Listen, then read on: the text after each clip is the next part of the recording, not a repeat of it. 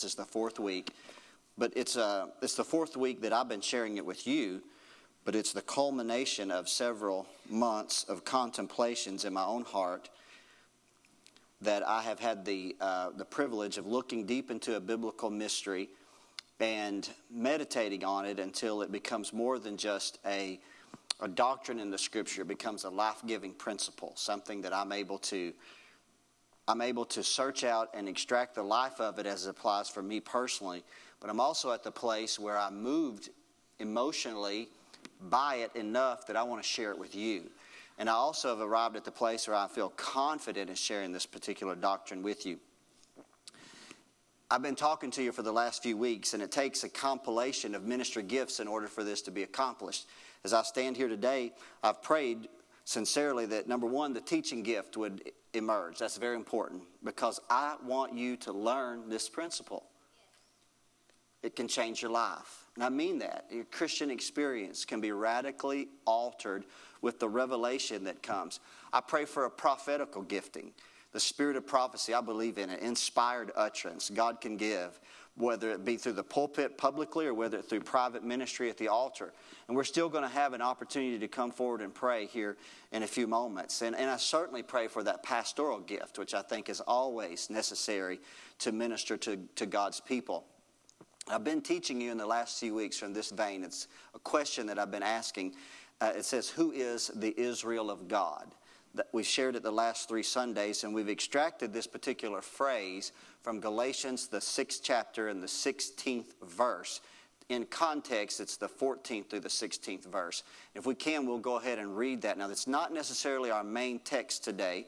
However, I think after we read it, we should still, or as we read it, we should stand in honor of the reading of this particular scripture today. And we'll allow that to be our moment of recognition of these other scriptures. Now, a week ago Sunday, I shared with you that I felt like it was important for me to do more than just attempt to quote verses of scripture to you, but actually take the time to turn. There'll be a couple of passages of scripture either on the screen or you turn in your Bible or your iPhone or your iPad, however you have found the scriptures or wherever you have placed them that you can find them. I think it's important that you actually read this because as you read it, or remember what Paul said in Ephesians, the 3rd chapter. He said, it was his prayer. He said, I pray that as you read, you understand my knowledge in this mystery. And that's the mystery that I've been talking to you about for the last 3 weeks. It is the inclusion of the Gentiles into the covenant of faith. It is a belief system and a recognition of the power of Jesus' redemptive death on the cross. How that in Ephesians 2 it says he tore down a middle wall of partition that separated 2 people groups. Faithful Jews who believed and Gentiles who did not believe. Through the death of Jesus Christ, we could become one new man. Come on, somebody. Now, there are variations of theology concerning this principle. And as you search it out, you might be one particular angle. I know the angle that I'm taking. I can't say it's absorbed and it's shared by all those in Christian leadership, but it's working for me. So would y'all stand up today? Galatians, the 6th chapter, the 14th verse. We stand because we do so in honor of the Word of God. Come on, it's a principle that we've learned from the Word of God. But God forbid that I should glory, save in the cross of our Lord Jesus Christ, by whom the world is crucified unto me, and I unto the world. For in Christ Jesus neither circumcision availeth anything, nor uncircumcision, but a new creature. Hold right there. Now remember the context. Through the end of the book of Galatians, the Apostle Paul is affirming that neither circumcision, which is a mark of Judaism, and he has spent a lot of time in the epistle clarifying that that mark of circumcision did not necessarily make you of faith. That it is by faith that we believe and we become included into the family of God. So here he's saying, neither circumcision availeth anything nor uncircumcision, but it's rather, are you a new creature? Are you a new creation in Christ Jesus? Old things pass away, all things become new. We become born again by the Holy Spirit, right? This is a work of the Spirit. It goes beyond the natural realm, the natural man. It's a work of the Holy Spirit. 16th verse. And as many as walk according to this rule, peace be on them and mercy, and there's the phrase, upon the Israel of God. Upon the Israel of God. And what I've been going through a process is to teach you that I think many in the modern church do not fully understand the distinction between Israel after the flesh, which would include modern Israel. And though we support modern Israel and we're behind them, that there's distinction between, Paul said in 1 Corinthians 10, Israel after the flesh. And here he said the Israel of God. The Israel of God is the inclusion of the Gentiles into the faithful remnant of believers who continued in the lineage of Abraham. Not just by natural lineage, but by faith. For the Bible says that Abraham was justified by faith. Abraham believed God, and from that belief it was accounted unto him that he was righteous. And you and I believe God. And we've been made the righteousness of God in Christ Jesus. And the more you understand that, the greater freedom you'll live your life with. The greater confidence you'll have in Christ. Not an arrogance, because that's a stench in the nostrils of God. Not proud, boastful spirit, a haughty spirit, but rather humbling yourself in sincere appreciation for the redemptive work of Jesus. Remember who we were. We were afar off. Remember that. We were afar off, but now we've been brought nigh by virtue of the blood of Jesus Christ. So who is, hopefully you can be able to answer this in your own heart, who is the Israel of God? Let's pray. Father in heaven, I ask today in the name of Jesus that you would bless today, God, this service. Let the word of God be quickened in our hearts and in our minds. I pray today, Father, that nothing would distract us, nothing would hinder us. Today, God, nothing would prohibit the word of God from flowing freely in our midst, Father, in the name of Jesus. Thank you for what we've learned thus far, but thank you where we're going to go today, Father, and may it produce a great revelation, Father, in our spirits. God, it's in Jesus' name we pray, and all God's children said, amen and amen. Please give me just a few moments to backtrack. And I'm going to take you where I concluded last week, but there's a couple of things that I would like to just briefly connect as I went through the end of last week's message. Because of time, I had to move very quickly through a couple of passages of Scripture. I only want to note those today. And it was in the second and the third chapter, but the end of the second chapter where the Apostle Paul is writing to the Roman church, which includes both Jews and Gentiles, which is the one new man, but he's still addressing the lingering effects of Judaism even in the church. And Paul uses strong language when he said that a Jew is not one outwardly. He said a Jew is one inwardly. He said circumcision is not of the flesh. Circumcision was the mark of the covenant that God had made with Abraham. That all the men of his household, including his servants, would be circumcised as a mark that they were of his household, of his lineage, and of the covenant that he had made with God. And so Paul, through the revelation that's given to him, is teaching both the Jews and the Gentiles that he said circumcision, now that the cross has altered everything. The cross has changed everything. How many of you believe that? The cross has changed everything. He said now it's not whether or not that you're a Jew on the outside and your flesh is circumcised. It's whether you're circumcised in your heart, whether you have faith and whether you believe. Paul had also taught us in the third chapter of the book of Galatians, and we've spent much time, not last week, but 2 weeks ago, the Bible plainly uses this language. That, first of all, we know that Abraham was blessed. How many of you believe that? Genesis 12, God promised him. He said, I will bless you. I will make of you a great nation. Matter of fact, he said this, you're going to be blessed to be a blessing. What a powerful way to live your life. Not to hoard those blessings, but to share and distribute those blessings.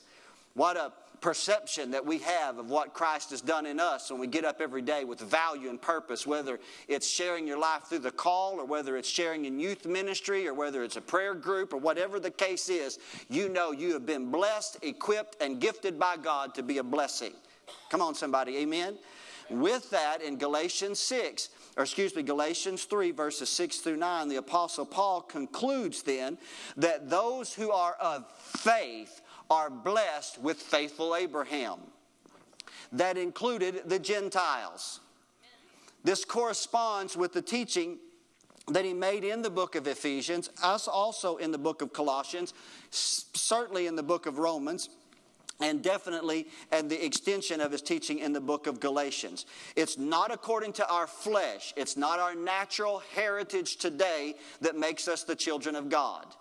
It's whether or not you can believe.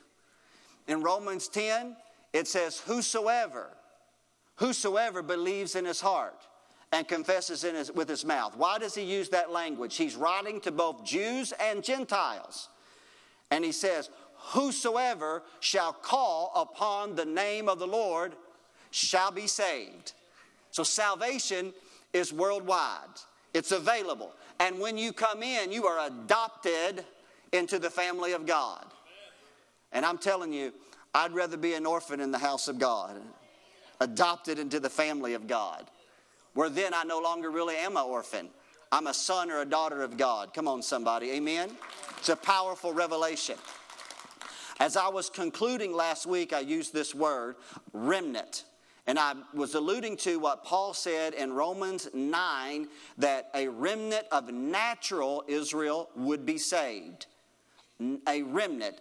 In Paul's day, in our time, some believe that there may be a salvation of all of national Israel at a later date and time. I don't argue for or against that point, but as of the time the Apostle Paul wrote this, and I'd like to show that verse, Romans 9 and 27, because I want to talk about the remnant. You have to understand very briefly of who you're connected to. I want you to see that when God wove you into the fabric of this faith, and the two became one, who is it that I became joined to? By Christ. Who are my brothers and sisters? Is it the Jewish community as a whole, or is it a remnant? Romans 9 and 27 says, and again, the apostle here is quoting back into the book of Isaiah. Isaiah writes, he says, concerning Israel, though the number of the children of Israel be as the sand of the sea, look what he said. A remnant shall be saved. Now, anybody that's ever a seamstress or done any sewing, you understand what a remnant is, right? It's, right? You understand? So let's go on down to I think it's the 11th chapter, verses 1 through 5. That I'd like for you to see this word, because I want you to understand that the Apostle Paul has been teaching in the book of Romans, and you and I have got to get a hold of this. And I want you to know this revelation, you have to ponder this and meditate upon it and contemplate it to see this fully. He said, I say, God has not cast away his people. He hasn't cast away all of Israel, because Paul said, I am an Israelite. He said, I'm of the seed of Abraham, of the natural lineage. I'm of the tribe of Benjamin. Second verse, God hath not cast away his people, which ye foreknow. Wot ye not what the scripture saith of Elijah, how he maketh intercession to God against Israel? Remember during the days of the apostasy, when Ahab had infiltrated the nation with Baal worship, and Elijah is praying on Mount Sinai after his 40-day journey, and he said, Lord, they have killed thy prophets, they have dug down thy altars, and I'm the only one left. He's having a moment where he feels like he's the only man of faith left. And God speaks to him, and he said, and they're trying to kill me as well. Fourth verse, but what was God's answer to him? This is Paul writing. But what saith the answer of God to him? God said, I have reserved to myself 7,000 men who have not bowed the knee to the image of Baal. So he's teaching a principle. He said, so even so, then, at this present time, also there is a remnant according to the election of grace. And so the principle that the Apostle Paul is teaching is that in the branch of the natural lineage of Abraham, which were the children of promise, the seed of Isaac, he said, there are many that do not believe. We're going to look at that in greater detail. He said, but historically, there's always been a remnant. I said this last week to you in closing, that unfortunately the failure of the Jewish people was that they often fell into apostasy. If you read the books of 1st and 2nd Kings and 1st and 2nd Chronicles, and you trace the history of ancient Israel, you will find that they were not always a people zealous of God, but that their religion was quickly distorted and perverted, and then they became like all the other Gentile nations around them. But all throughout their history, God has affirmed to us that he had a remnant. I'd like to give you a little bit of an example of this, and we may go to the screen so that you can see it. In the book of Numbers, children of Israel have moved from the base of Mount Sinai, or perhaps are still at the camp there, or I think they've moved from the base of Mount Sinai, and they're in their wilderness journeys, but the 40-year period of temptation has not been passed on them as of yet. So Moses is sending 12 spies. Does anybody remember the 12 spies? Let's put it on the screen. I think in the beginning of Numbers chapter 13, just a couple of verses I want you to see. He said, I want you to send a man from each tribe, which would be 12. Notice who it is.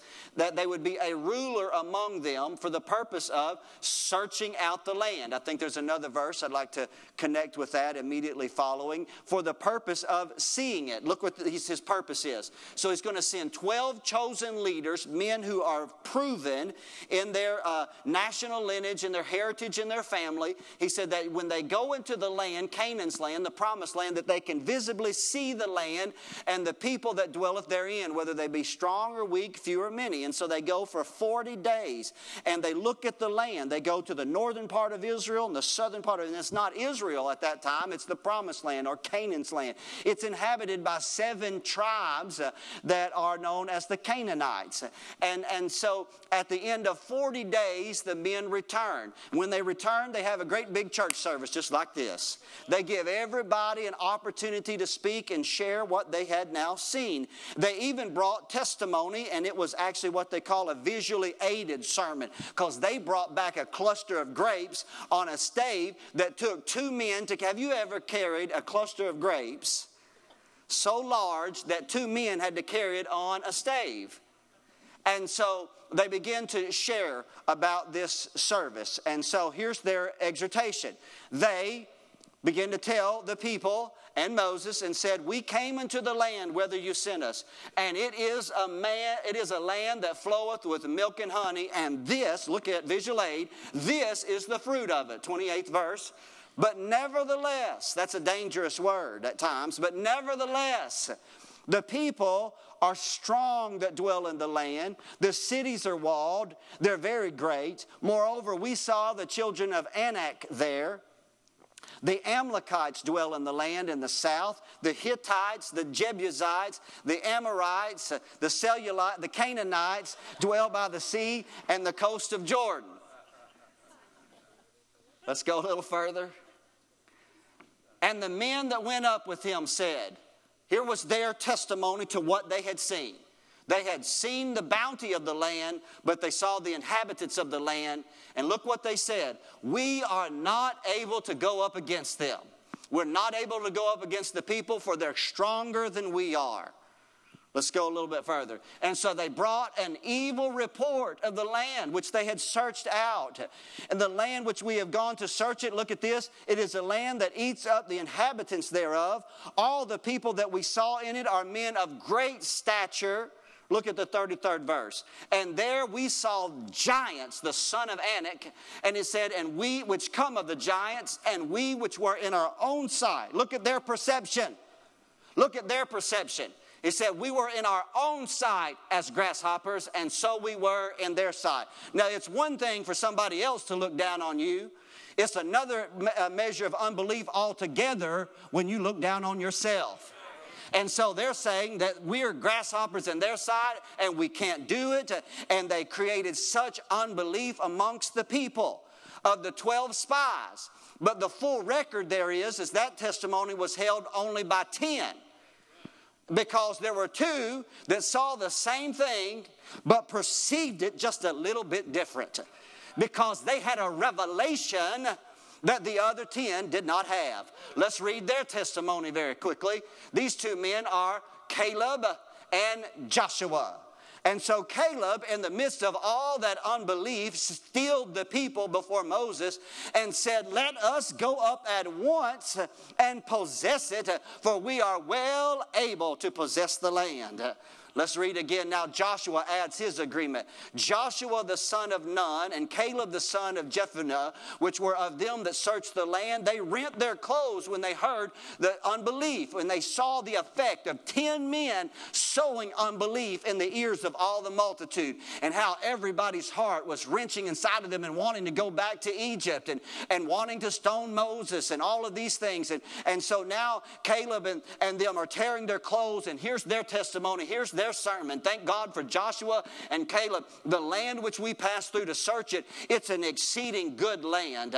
And the Lord, but look at this, it's a good land, and if the Lord delight in us, then he will bring us into this land. He will give it to us. It's a land which floweth with milk and with honey. God, if he is for us, he's going to give it to us. Only rebel not against the Lord. Don't fear the people of the land, for they are bread for us. See, the others said that we're like a grasshopper in their sight and they could consume us. But two men saw life differently because they understood that they were sons of a covenant promise that God had made to Abraham. And it gave them a perspective about life. They believed that if God be for us, then who can be against us? And they believed that if God would go in front of them, he said, then the defense of those nations would depart from them, because the Lord is with us and we should not fear them. Glory to God. What a powerful revelation of a remnant. Of a remnant. You can find the principle of a remnant everywhere. But in this passage, what I'm showing you is that all of Israel, remember what Paul said in the 9th chapter, the 6th verse? He said, all of Israel is not of Israel. So some believe and others are in unbelief. Does that make sense today? And you can even see, not even at the time of the Apostle Paul, not even Jesus' own conversation. Because you remember what John the Revelator said in his gospel as he opened the chapter, he opened his gospel. He said Jesus came unto his own, and his own received him not. But to as many as received him, to them he gave power to become the sons of God. So both in Jesus' day and in Paul's day, there was a remnant, but it was always a remnant. There were always a host that were of the natural heritage, but the true heritage were those who believed. Oh, thank God for faith today. Come on, somebody. Thank God for the positive power of faith in our lives. So as I closed last week, I closed very briefly with the aid of my board, and my terrible artistic talent was exposed to you as I drew the olive tree. We're going to go to Romans 11. Time was getting away from me as it is today, but time had gotten away from me and I couldn't take you to these passages, but I want you to go to this passage because this is our vein that we're going to conclude with today. We're going to see. It's very important. Romans chapter 11. Does anybody remember the exhortation on the olive tree? The picture of the olive tree. Let's read this. Paul gives us an analogy. He wants you to understand this. He wants Jews and Gentiles to understand this. He wants us to realize that we've been made one new man, united together by a common faith in Christ Jesus, and we therefore become heirs to the covenant promises of God. Oh, hallelujah. For if the first fruit be holy, the lump is holy. If the root be holy, so are the branches. 17th verse. And if some of the branches be broken off. And so Paul is teaching us through this analogy that those of the natural lineage of Abraham who do not believe are broken off. To allow, he's using a wild olive tree as a metaphor to teach us that we've been grafted in among them. And with them, we're going to talk about that. It's going to be the heart of what I'm going to share with you. Partake of what? The root and the fatness of the tree. Let's go further. We're going to read all the way to the 24th verse. Our exhortation is don't boast against the branches. This is not anti-Semitism here today, right? We're not against the Jewish people or the Jewish culture in no capacity. Because if you boast, you bear not the root, but the root thee, he said. You're not being supported by the root then if you boast against them. He said, thou wilt then say, the branches were broken off that I might be grafted in. That's the understanding that we should have. Well, because of unbelief. So it includes a warning. Because of unbelief they were broken off. And thou standest by what? Get that down in your spirit. You stand by faith. Not your own merit, not your own works, but by faith. For by grace are you saved through faith. Not of yourselves, it is the gift of God. God has created for us works that follow faith. Faith is what brings us access to God. But don't be high-minded, but what?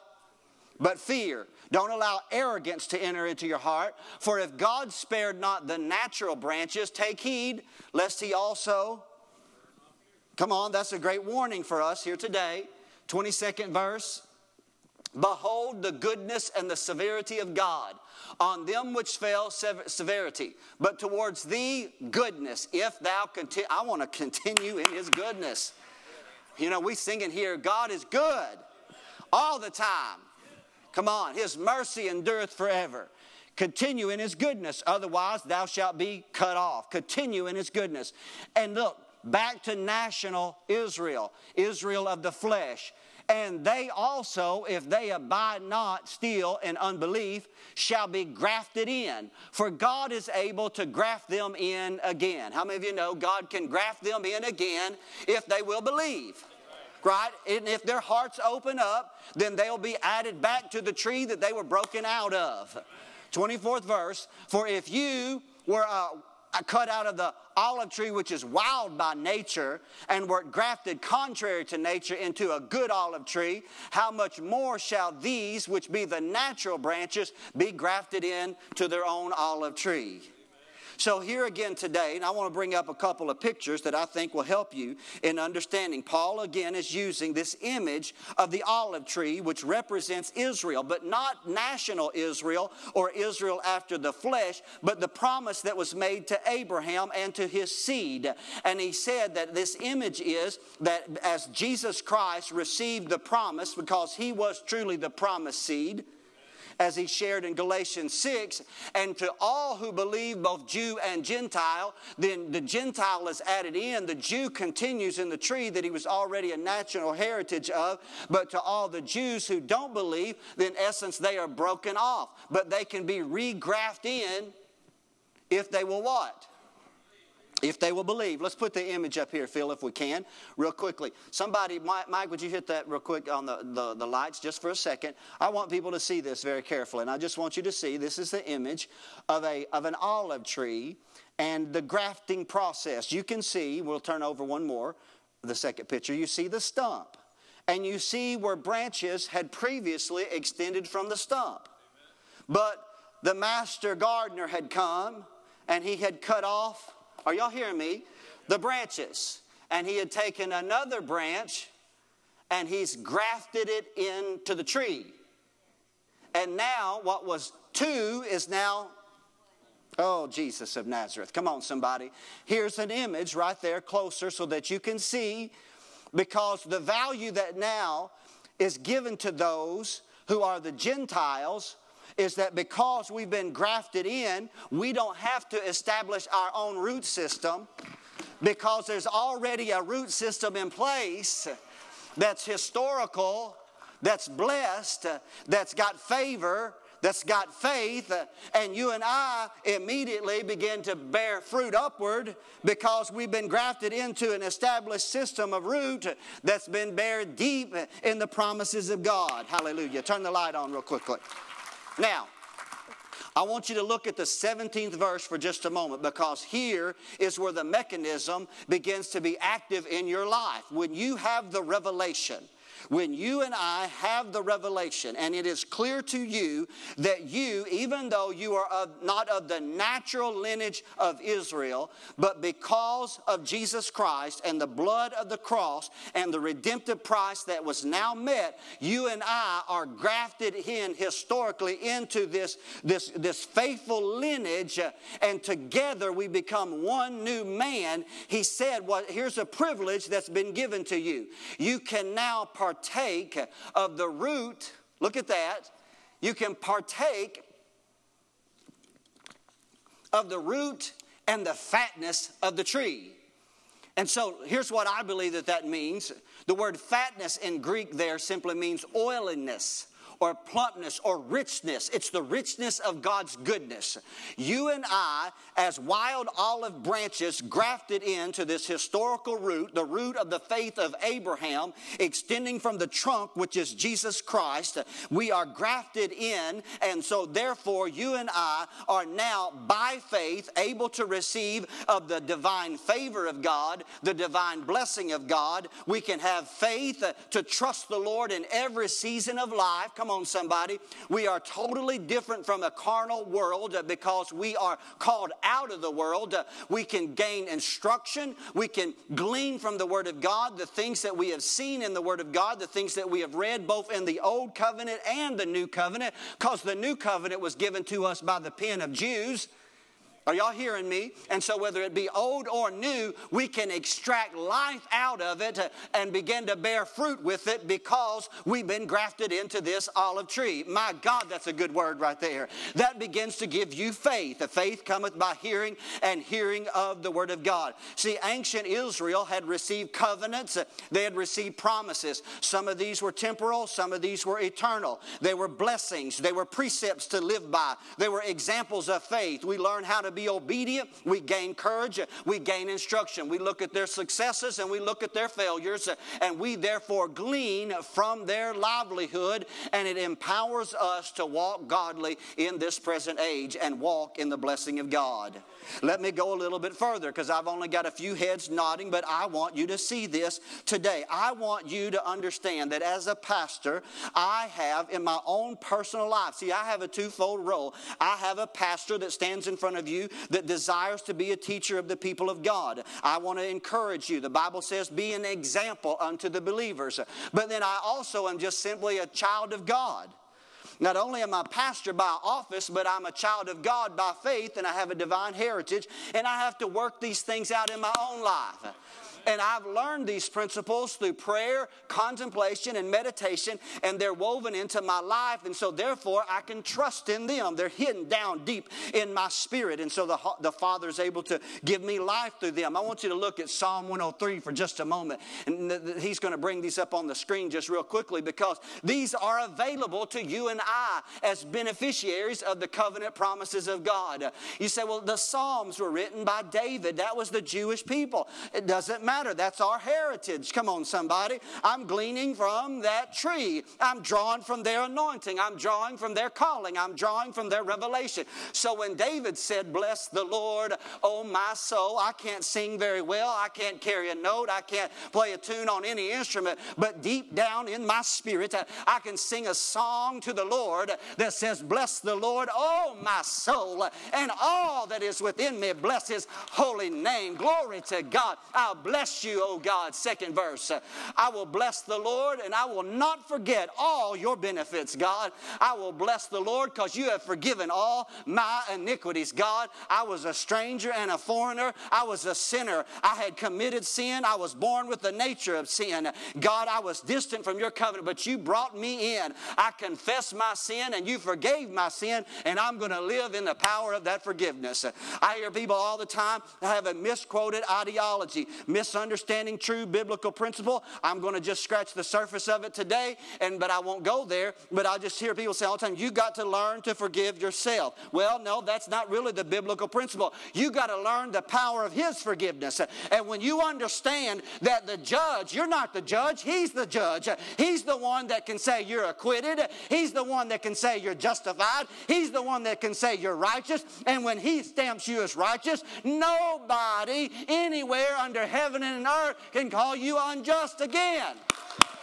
He forgave you your iniquities, and He heals all thy diseases. Glory to God. And look what He'll do with your life. He'll redeem your life from destruction. He will crown you with loving kindness and tender mercies. Fifth verse. He will satisfy your mouth with good things, so that thy youth, come on somebody, is renewed like the eagles. Listen, we don't have to dry up on the branch, become an old dried up prune somewhere. Come on, we can fight that aging process by faith. Glory to God. That and a little Just for Men will go a long way to keep you looking young. Let's go to the 17th and 18th verse, I believe it is, real quickly. I think it is. Is that what I said? I want you to just see that. And if we don't, that's but the mercy of the Lord is from everlasting to everlasting upon them that fear him, and his righteousness unto his children's children. 18th verse, such as keep his covenant. Do you believe in his covenant today? And do you walk in that covenant as a revelation of good works?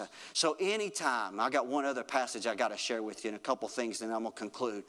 But I'll tell you, anytime God quickens a word in your heart and you gain faith from it, and it causes you to overcome as he overcame. Let me tell you what just took place. Your faith drew from the root and the fatness of the tree. I'll tell you what, let me show you a mystery. You've heard me quote, I've done this in the past, but there's always, this is like Walt Disney. This is the vault. You know, you ever see that? Why do they open the vault? You're like, I've seen Snow White 100 times, so I don't need, there's always a new generation. Right? I can quote from The Lion King. I can. I've seen it that many times. But there's a whole new generation that what's familiar to you is new to them. Right? Psalm 128 is one of my favorite psalms. Because at the heart, I told you before, God destined Pastor Brown to not be a pastor. God called me to be a dad.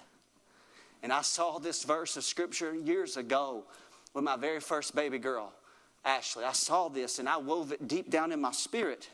And I began to quote it and meditate it, and I took it to my prayer chamber, and I have spent countless times underneath a prayer shawl like this, and I would take that word and I'd quote it, and I'd say, blessed is every man that feareth the Lord, that walketh in his ways. For thou shalt eat the labor of thine hands, happy shalt thou be, and it shall be well with thee. Third verse, for thy wife shall be as a fruitful vine. All the times I prayed that God make my wife Sherry as a fruitful vine by the side of my house. God, I bless her today in the name of Jesus Christ. God, I'm satisfied with the breast of the wife of my youth. I don't have to drink water out of another cistern. Come on, somebody. I've got blessing in my own house. So my children will be like olive plants round about my table. They're going to be blessed at whatever they set their hand to do. They're going to draw from the root and the fatness of the tree. Thus shall the man be blessed that fears the Lord. And the Lord will bless you out of Zion, and you shall see the good of Jerusalem all the days of thy life. And so you as a father, you as a mother, you as a grandparent, you as an uncle and an aunt can take these principles of faith, and you can say, God, I'm blessed with faithful Abraham, and my spouse is blessed. My children are blessed, God. I'm blessed coming in. I'm blessed going out. I'm blessed in the storehouse, the field, and the basket, God. Whatever I set my hand to do, God, I'm going to be blessed. The enemy may come in one way, but he's going to flee 7 ways, God, in the name of Jesus, because of the divine favor of God. And I will live to see my children's children, and peace upon. Come on, somebody. Hallelujah. Just a revelation that is made to your spirit when you say, well, Pastor Brown, those are ancient promises recorded in an antiquated book that belonged to the Jewish people. That's your mindset of unbelief. But my mindset is that's a living promise made in the living Word of God to all those that have been grafted into a living tree of faith. And so therefore, if I believe, I'll live in them, and it will produce life in me. Glory to God. And so today, I want you to know that you can be grafted in to the olive tree, even if your life feels like it's a mess right now. And we live in a generation when a lot of people live in brokenness, confusion, and contention. Let me tell you a secret right now. God is not the author of confusion. If there's confusion all around you, then Christ is not seated on the throne. Because I'm telling you, if He is in the center of your house and your household, and you're exercising faith and you're trusting God, you will bring all that foolishness and all that contention and all that strife to a screeching halt. And you'll say, this house has the favor and the blessing and the peace of God upon it. Come on. And if you don't rise in faith and take hold of the promises of God, then you'll live life without them, and you'll live a life that's unfruitful before God. Guard your heart today, church family. A couple of things in closing today to just tell us about the power. Did you know this mystery of being grafted in is not even new to the New Testament? Ancient Israel was getting ready to take the promised land after 40 years of wandering, and that group of men and women that didn't believe died, and their children came in. They sent out spies again one more time to spy out the land. This time they went to the first walled city that was on the other side of the River Jordan. It was called Jericho. Does anybody remember that? Two spies found a place to stay in a harlot's house. The Bible says that harlot's name was Rahab. And she hid the spies in her house. Y'all remember that? It's in the Word of God.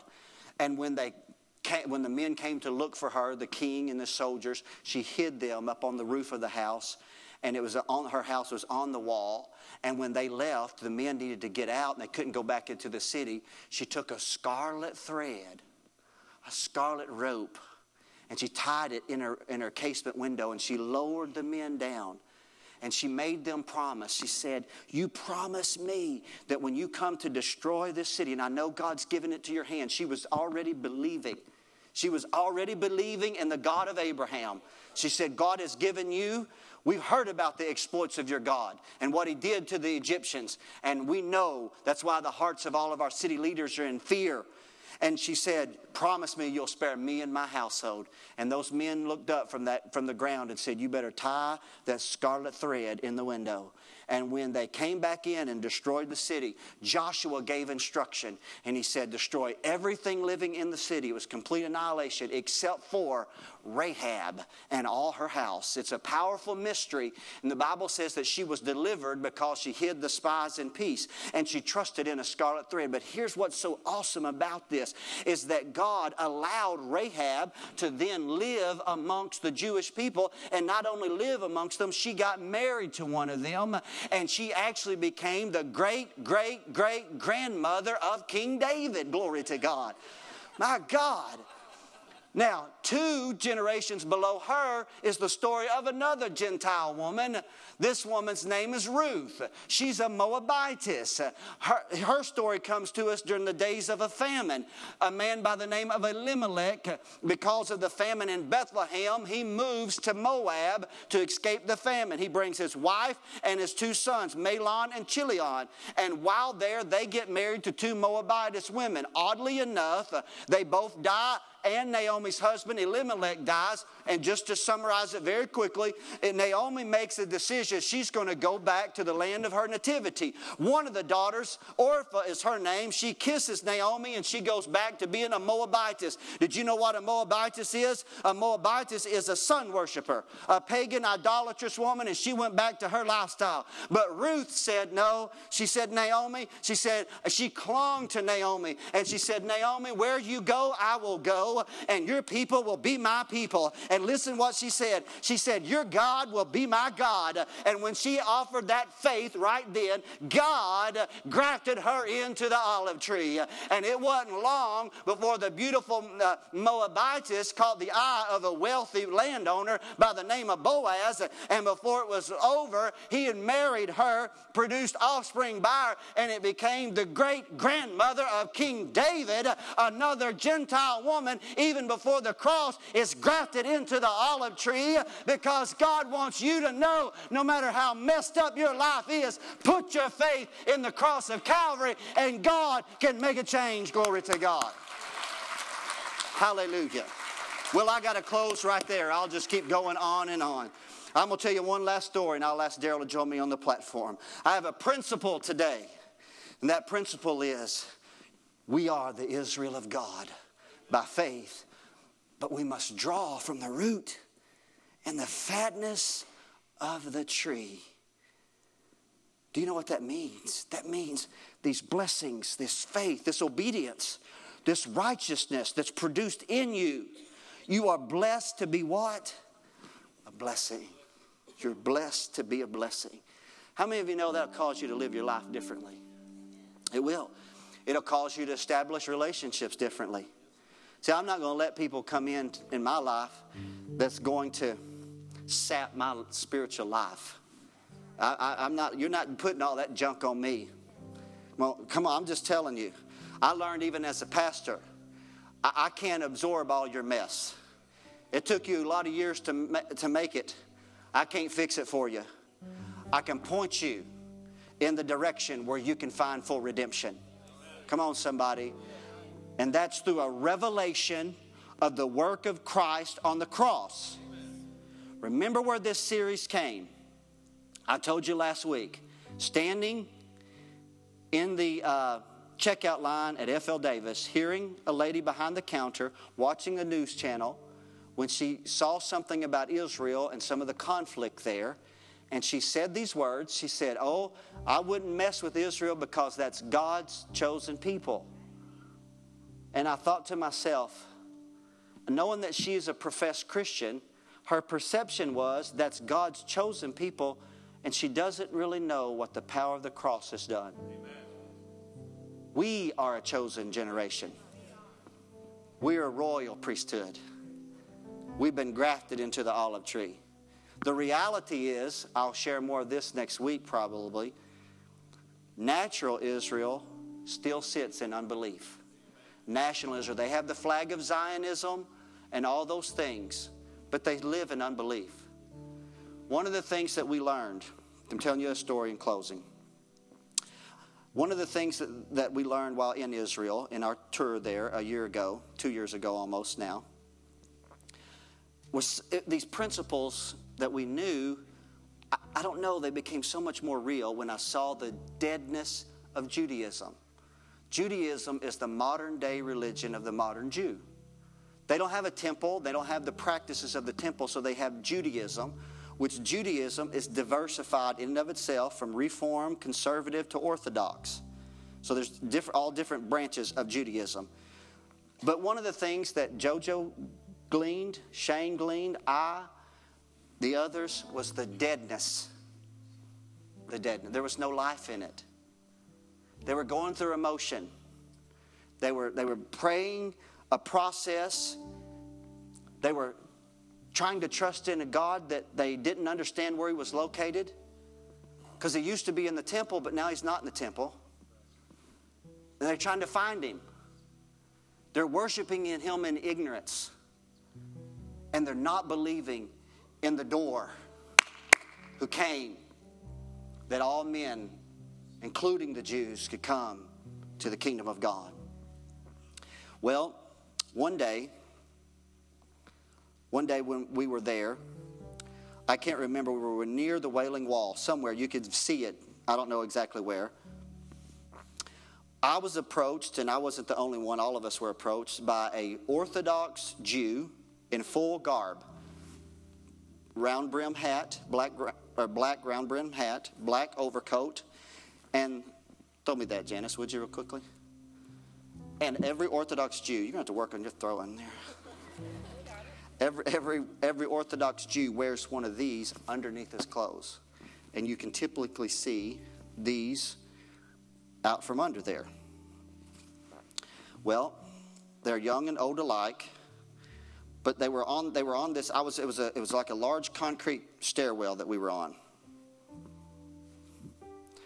And they were petitioning the American Christian tourist, because they know most of them are Christian, for $1. If you give them $1, they would say a blessing over you. Well, I'm going to have some remorse. I was already a little bit frustrated. I'm not real good on welfare anyhow. In that sense, I know there's some needs. I'm not totally against every bit of it, but they had told us about Orthodox Jews and that they don't work. They believe their job is to just stay home and study. So they're on, and so it's kind of contentious in Israel. So I was already kind of knew that already, and then I was already seeing the deadness of it. And so usually I'm not somebody that says no. If you ask, I usually give. That's why I asked JoJo to be the benevolent pastor at our church, because I usually give away all the money. And he does a far better job of saying, well, let's talk about this. And but in that moment, I know it was just $1. And looking back, I wish I had at least give him $1. And he would have prayed for me. But I would have put a condition on it.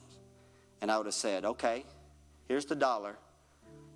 You can bless me, but then I can pray for you. Now, if he had prayed for me, his prayer would have probably been something like this. Yahweh God, who used to be in the temple, but now I don't know where you are. I come before you as a broken off branch. I stand in the backdrop of a covenant that was fulfilled and completed. And even though I'm frustrated with this American Christian being in my national homeland, I'm going to pray because he gave me $1, a blessing upon him. Perhaps that's what his prayer would have been like.